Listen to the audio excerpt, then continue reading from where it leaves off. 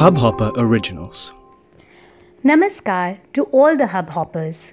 This is me, Neha Goyal, from Neha Goyal Dream Reading on Untie the Knots of Life. In this episode, I encourage you to revisit yourself. Have you ever looked at the entirety that is you? Look in the mirror and observe the reflection. Not to do makeup or to set your hair, but just to see, to watch yourself.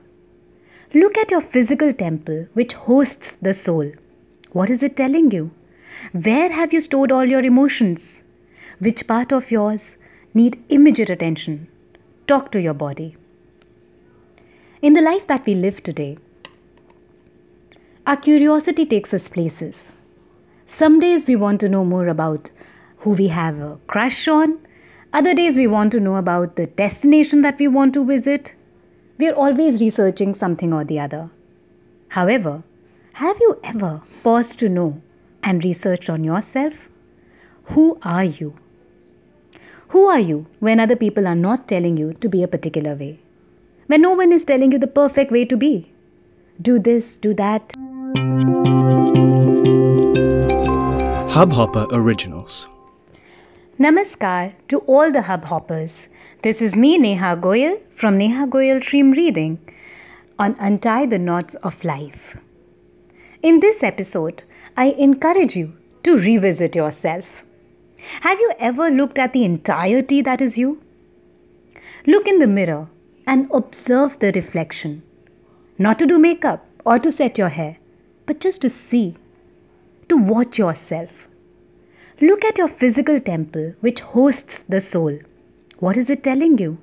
Where have you stored all your emotions? Which part of yours need immediate attention? Talk to your body. In the life that we live today, our curiosity takes us places. Some days we want to know more about who we have a crush on. Other days we want to know about the destination that we want to visit. We are always researching something or the other. However, have you ever paused to know and researched on yourself? Who are you? Who are you when other people are not telling you to be a particular way?